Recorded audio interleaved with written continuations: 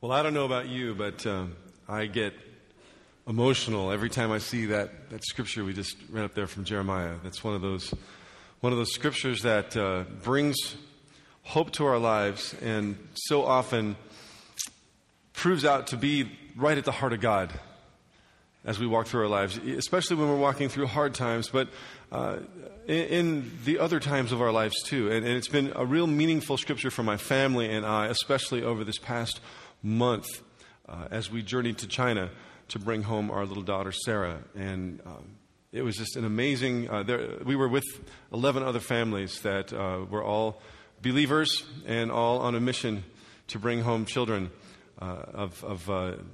some were babies, some were older, some were special needs, some were not. But we were all counting on God's plan being our hope. And it was amazing to see. We were able in that place, and I have to tell you that we were a little surprised by what we found there. We've heard so much about China being a place where Christianity had to be covert, and you had to be careful. I remember being surprised how I felt after praying together for a meal, thinking, should we be doing this? But the whole place was decorated for Christmas. And you saw Christmas trees everywhere, and you heard Christmas music playing all over the place. And everything from Rudolph the Red-Nosed Reindeer to Ave Maria and Silent Night, side by side by side. So it was out there. It was easy for us to be witnesses in that place because it was so open to hearing the word. We were able to give witness in dramatic ways to how God provides, as the prophet says, to how God prepares, and how God's plan truly does become our hope, and how the future is different now, how it's better now. Not just for Sarah, but for everyone in our family, and truly each of those families in that travel group that we were with. It was just a wonderful way to see God at work. And we all left that place knowing we were coming home to celebrations of Christmas and then looking at a new year. And you know, thinking and dreaming and planning for the future is a normal part of our lives, especially at this time of year. And so many of us spend each time, a lot of time at this time of the year, deciding upon some resolutions that we're going to make for our lives. How many of you have thought about New Year's resolutions already? Hands all over the room. Look at that. Yep. Well, I was doing some thinking about this myself and thinking about what I might promise to God as I dive into this new year. And I was looking online, and there's actually a website out there that compiled the top 10 New Year's resolutions for 2012. What do you suppose was number one? It was almost like the chorus there, right? Well, let's break them down from 10 to 1. Number 10 was spend more time with my family. Number 9 was fall in love. How about that? Number 8, help others with their dreams. Number 7, quit smoking.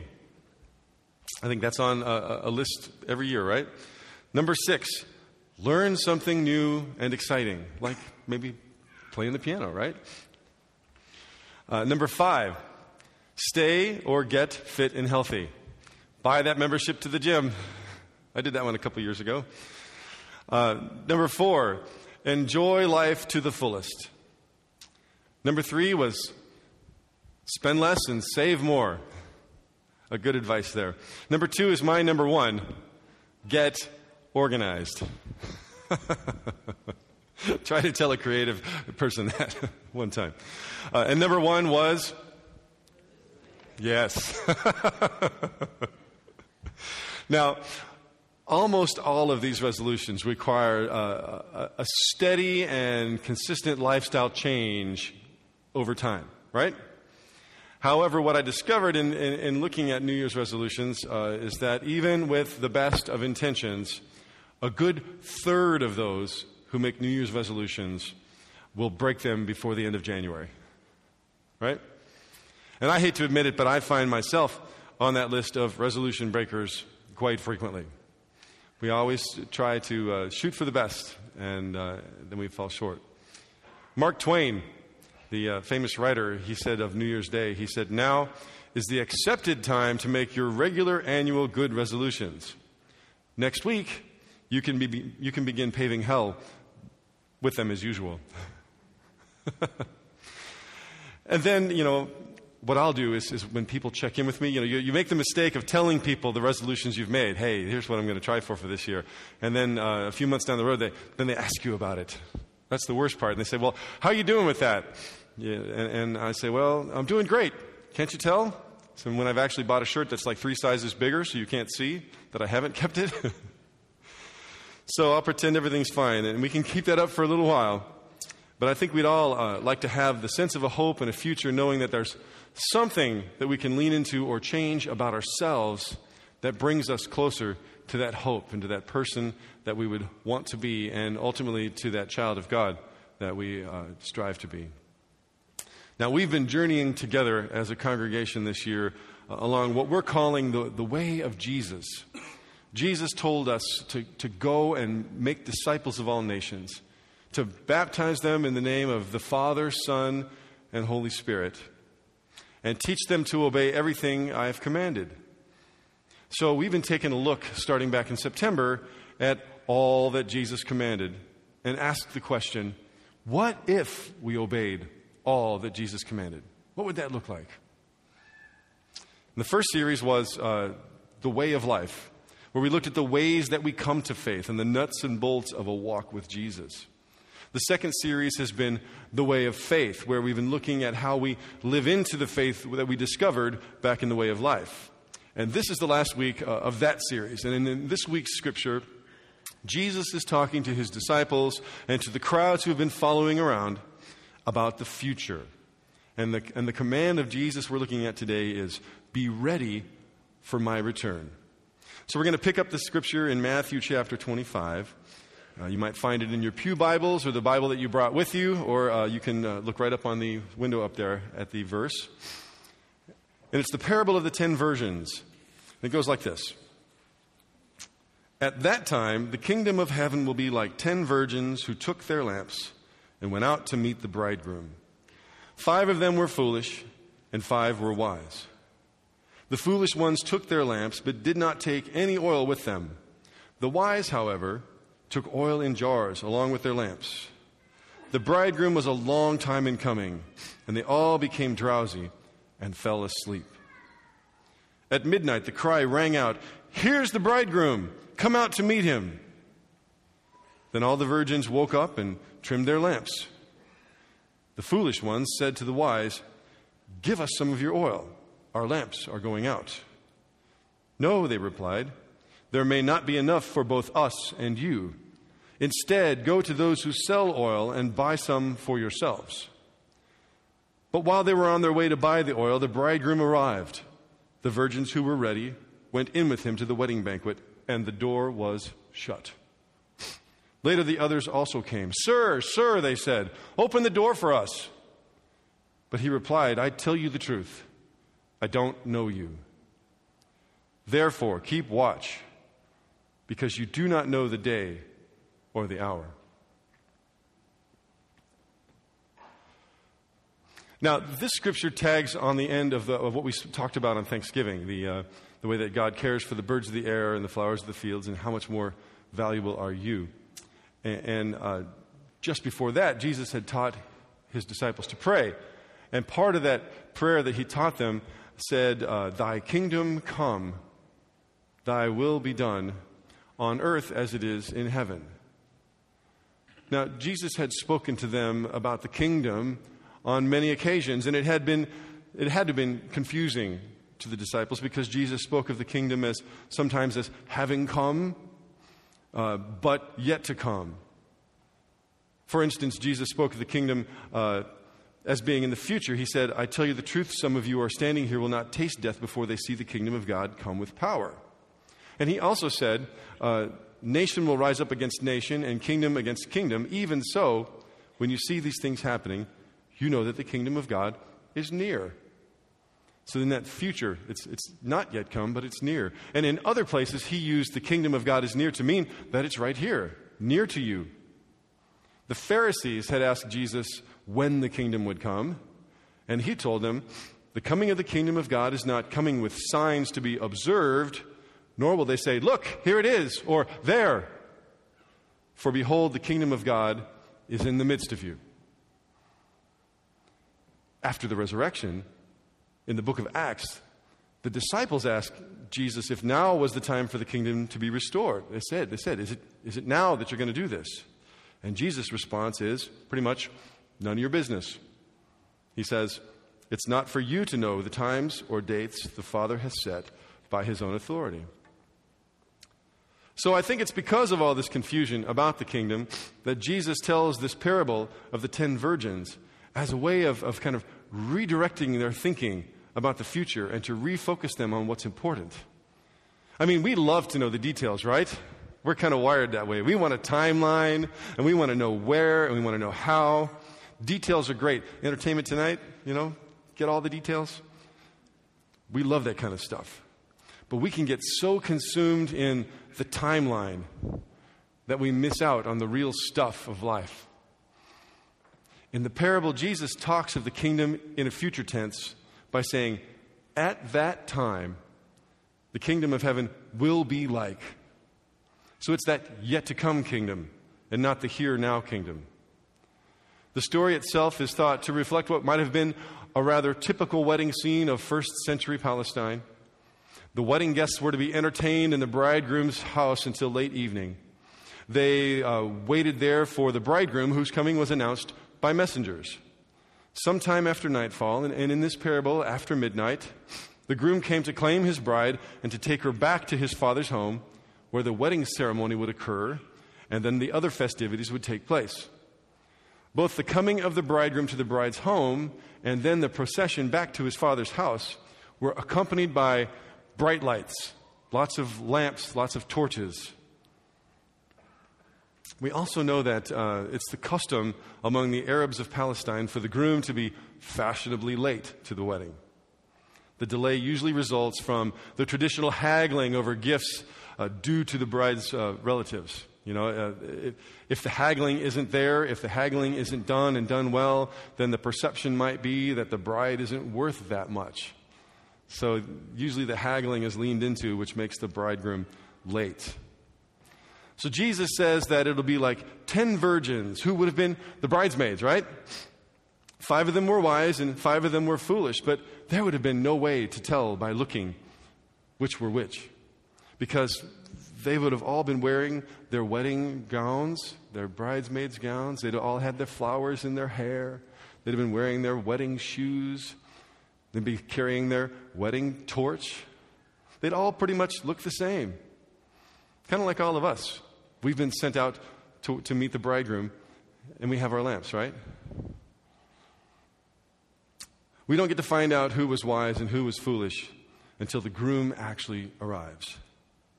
It's kind of like the story of the wise man and the foolish man who built houses. Do you remember that story? They both built houses that would have probably looked very similar to the architecture of the day. Side by side, you wouldn't have been able to tell the difference. But man, once the storm comes, the proof is in the pudding, right? Because when the storm comes and when the wind blows, the house that was wisely built on the rock stood firm. And the house that was built foolishly on the sand came crashing down. And it was then that we knew who was wise and who was foolish. We're told that 5 of the virgins were considered wise because they brought extra oil with them for their lamps. Keeping those lamps lit and burning brightly was an important part of welcoming the groom. So to have enough oil was really important. In this case, the groom was delayed in coming, and it was well after midnight when the cry came. That's a long time to keep your torch burning. Scholars agree that in the groom's arrival, Jesus is referring to his own returning, that not yet aspect of the kingdom. Then the arrival is referred to as the parousia. That's your vocabulary word for today.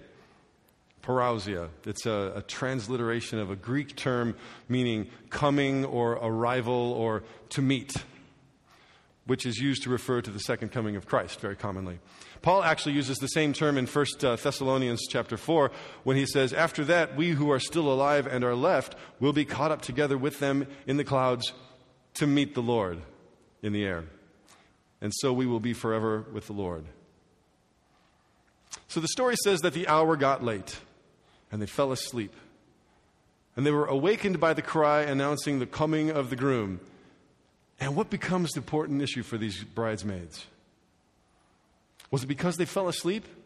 Were they in trouble for falling asleep, kind of the way the disciples were in the garden with Jesus? No, it was whether they had enough oil left in their lamps to keep burning for the whole journey back to the groom's house. 5 of them had enough oil. 5 of them went scurrying off at midnight, trying to do what they should have been doing all day long.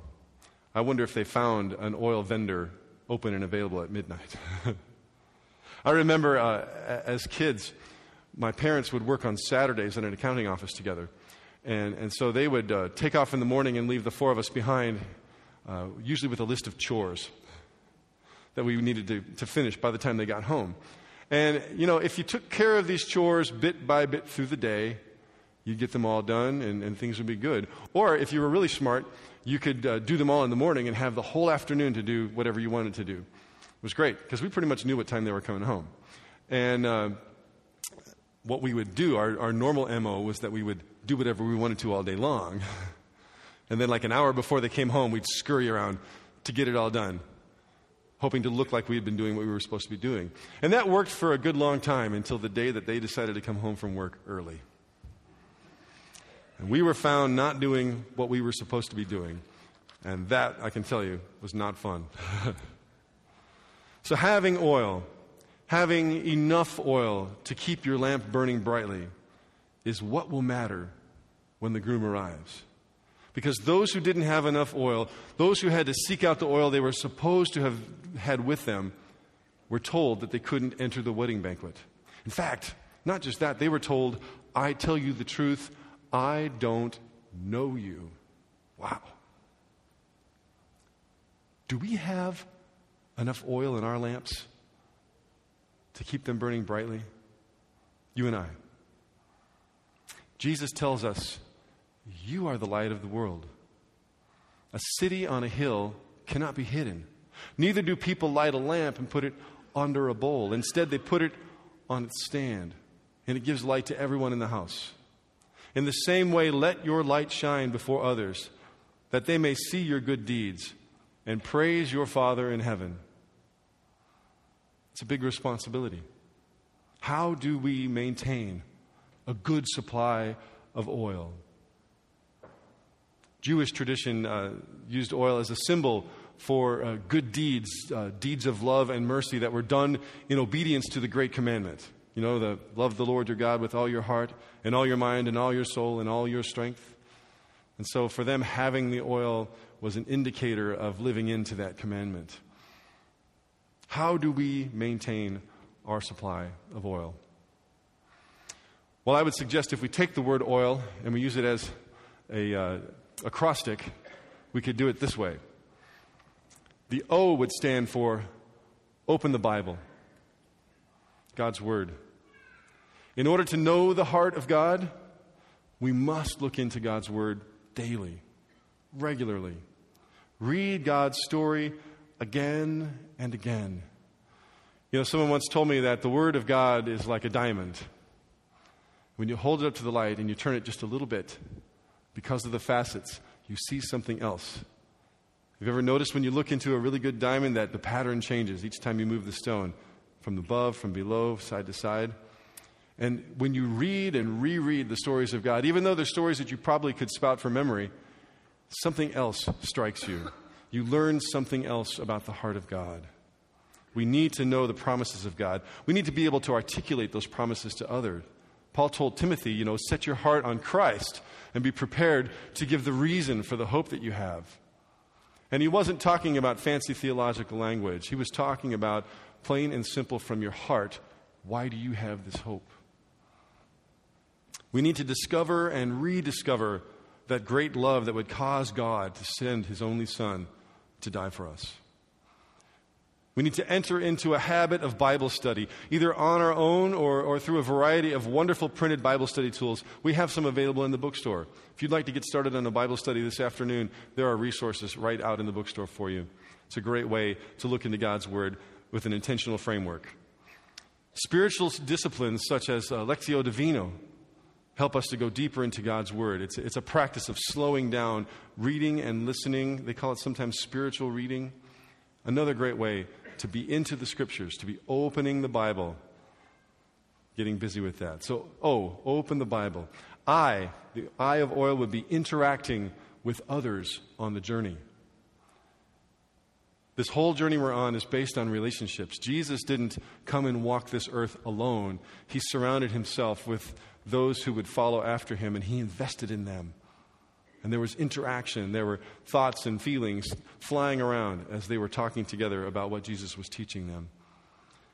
We know that transformation occurs in relationship with others, and most commonly and most deeply in smaller groups. So find yourself two others and enter into a triad relationship. When you're in a small group like that, you're more likely to be open and vulnerable about your life, about yourself, about your faith. And then iron can sharpen iron, as Scripture tells us. With that, you get accountability. When you need to be checking in with each other about how you're doing and how it's going and the struggles you're having, and being able to pray for each other. So that's the I, interact with others on the journey. Then we have L, live. You have to live your everyday walking around lives as followers of Jesus. The 5 foolish virgins looked like bridesmaids, but their lives did not reflect it. There's a problem, with having the right confession without the corresponding lifestyle. So we need to hold our lamps every day of the week and not just on Sunday or not just when it's convenient. Living our lives, our everyday walking around lives as followers of Jesus. Give control of your resources to God.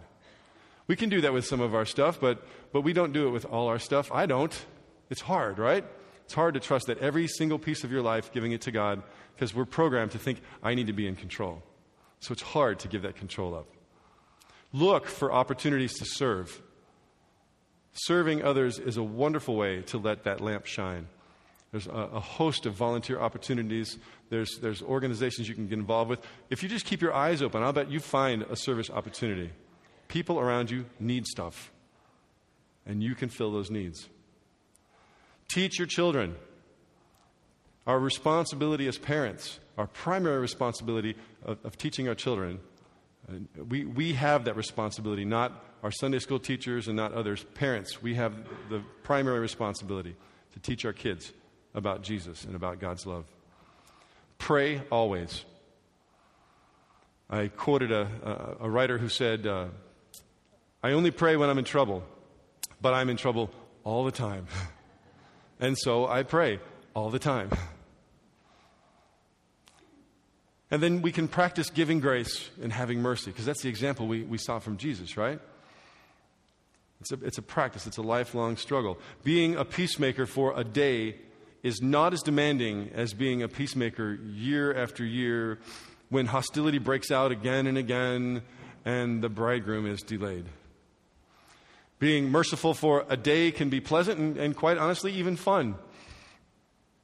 But being merciful for a lifetime when the groom is delayed requires you to be prepared. Going on a mission trip for a week or 10 days where you lay your own lifestyle aside to do God's work is incredibly energizing. It's amazing. If you've never done it, you should try it. But adopting a missional lifestyle, a missional view of your daily life, when the groom is delayed, can require sacrifice. So at the end of the story, rather than being a predictor of the future, a prognosticator, Jesus is presenting us with a warning and a promise.